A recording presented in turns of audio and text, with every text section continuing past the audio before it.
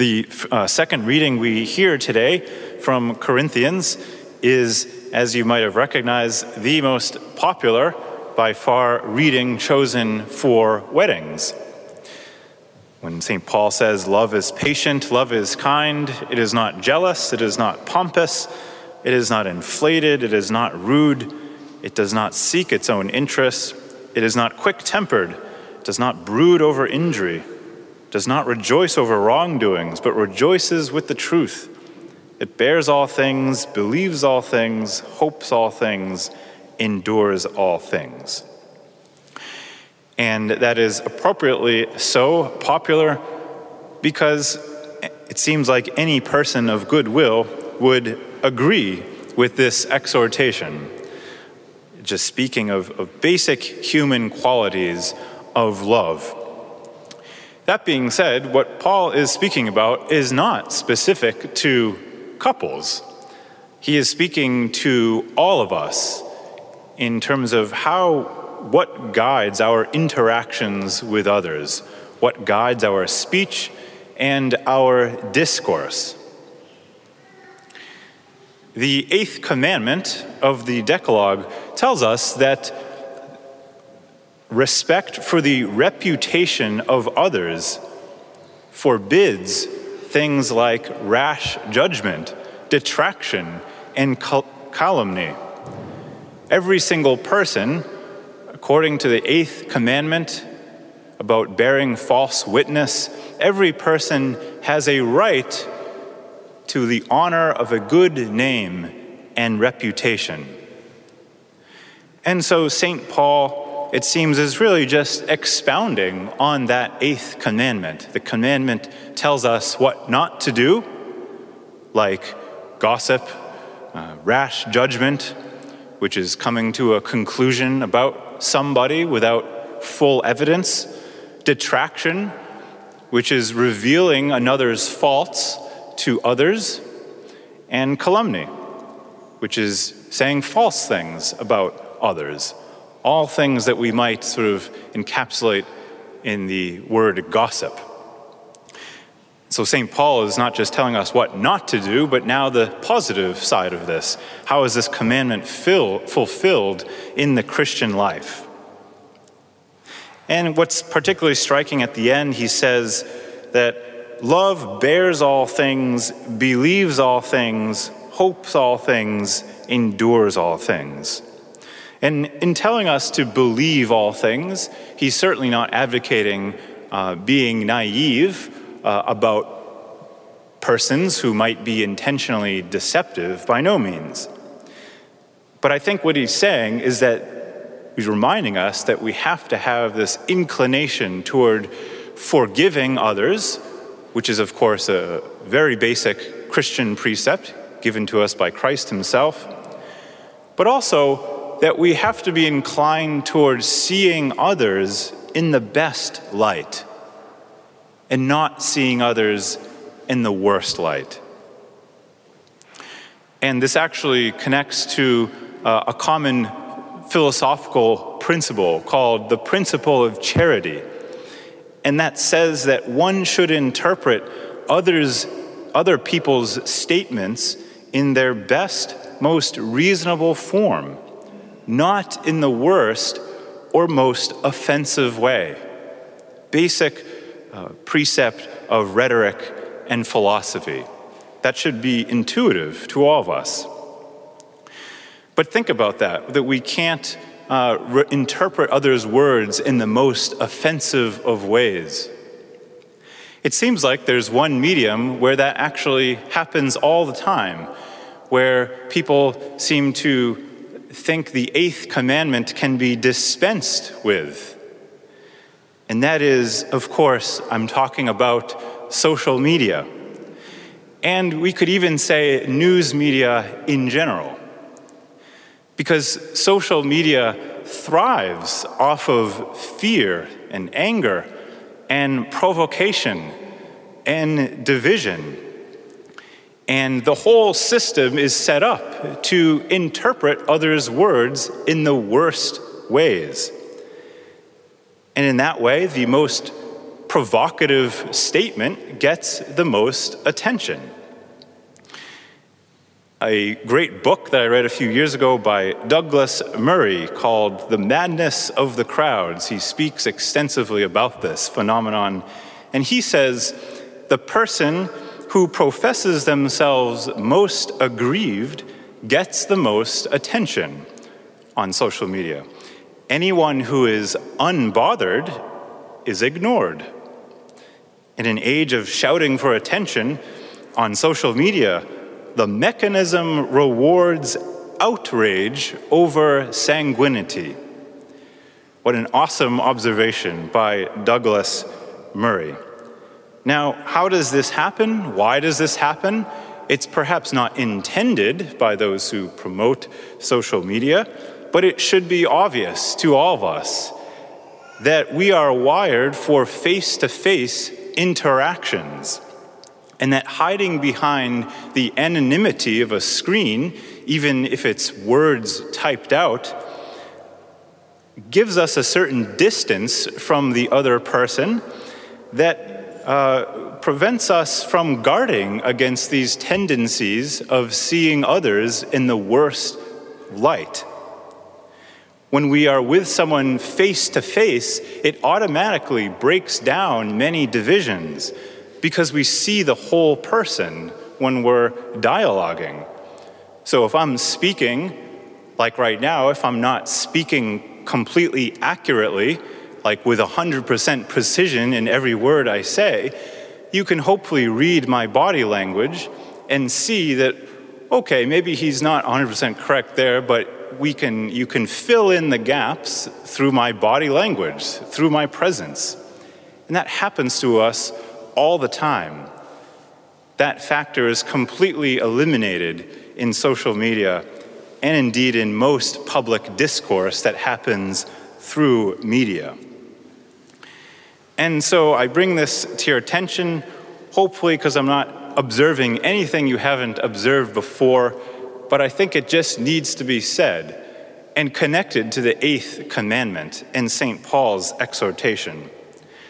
I really, really don't like drawing hard lines against things and saying things that sound very provocative or over the top. And I've been avoiding saying this for many years as I try to see this in the best of light. But I've become more and more cynical over the past few years about this, the more I read about it. And so I'm just going to say it. Social media is bad, and you should not use it for all of these reasons.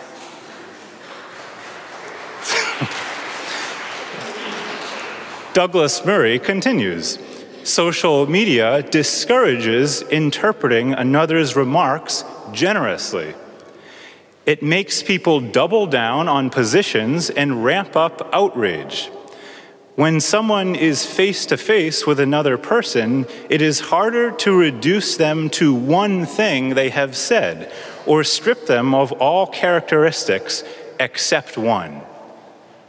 Is that exactly what happens in social media? One person says one bad thing, and that encapsulates the whole person.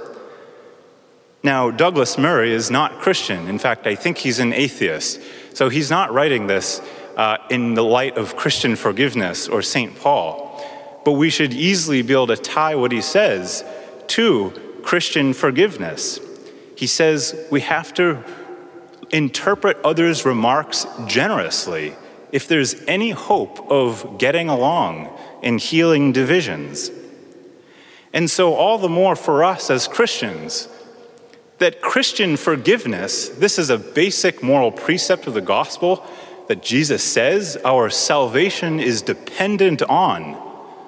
We will not be saved if we cannot forgive others, period. And that is not dispensed with online. That precept is not dispensed with just because we're anonymous or typing something or reading or saying something about another. Now, you may say, I don't engage in discourse on social media, I just use it to read what's going on. But it's still bad because just you reading the feeds is supporting the whole system. And the system is profiting off of you so long as you're reading it, even if you're not actively engaged in detraction and so forth. And this system is a primary cause of the divisions in our society. Anybody who uses it is therefore feeding the divisions in our world. Another great book that I'm actually working through right now documents this very specifically. It's called The Coddling of the American Mind, written just a few years ago by Greg Lukianoff and Jonathan Haidt. And they go through very specifically studies and interviews with college administrators who are kind of observing the effects of this firsthand.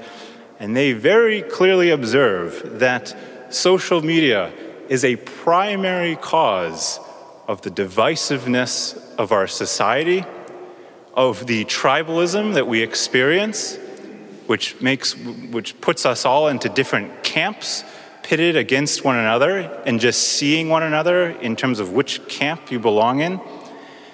And it's a direct cause of a mental health crisis right now that is causing skyrocketing depression and anxiety, especially among Generation Z. Again, I'm not endorsing 100% of what they say in these books, but I think at least 75% of it is spot on.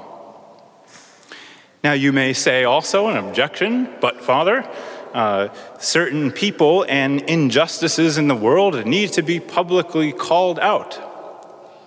But I would say to that, I dare you to find for me an example of one human conflict that was resolved through social media, that actually got to the heart of the problem and was resolved. Now, certain people and things and injustices and people who do bad things might be called out and canceled. But on the social media world, what does that do? All that does is push this person over to the side, increase their resentment to everybody else, and then increase the resentment of everybody who agrees with that person. It's not going to the heart of any issue whatsoever. So I dare you to find me an example of when that actually helped the situation, because I can point to 1,000 examples where it has increased division and made it worse. And so there's no getting around the human need for face-to-face human dialogue. That's what we are made for, and no problem will be resolved without that.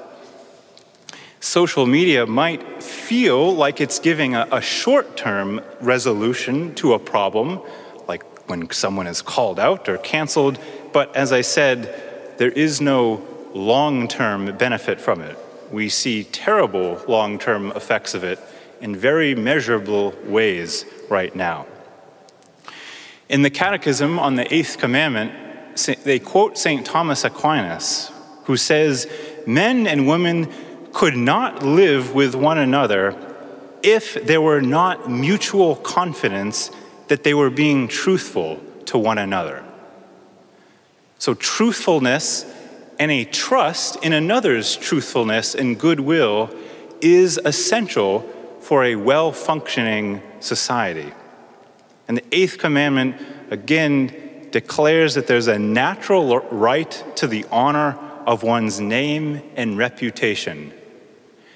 And I have to say, I don't by any means disclose what is said in confession, but I can tell you, I don't think I've ever heard a single confession of somebody saying something they said wrong about somebody online. And so it makes us wonder, this medium is causing a sort of eclipse of our moral reasoning, and we're forgetting that the Christian moral life and forgiveness applies there as well. And so St. Paul's exhortation provides us with a powerful check on our perhaps natural sinful inclination toward division and tribalism. That is, our tendency of seeing every human conflict as an epic battle of us versus them. Love is patient. Love is kind. It is not jealous. It is not pompous. It is not inflated. It is not rude. It does not seek its own interests. It is not quick-tempered. It does not brood over injury. It does not rejoice over wrongdoing, but rejoices in the truth. It bears all things, believes all things, hopes all things, endures all things. Love never fails. Thanks for listening to Within the Walls of St. Paul's Sunday Homilies. Please be sure to like us on Facebook and consider supporting us by visiting stpaulsharvardsquare.org. That's stpaulsharvardsquare.org. God bless and see you next time.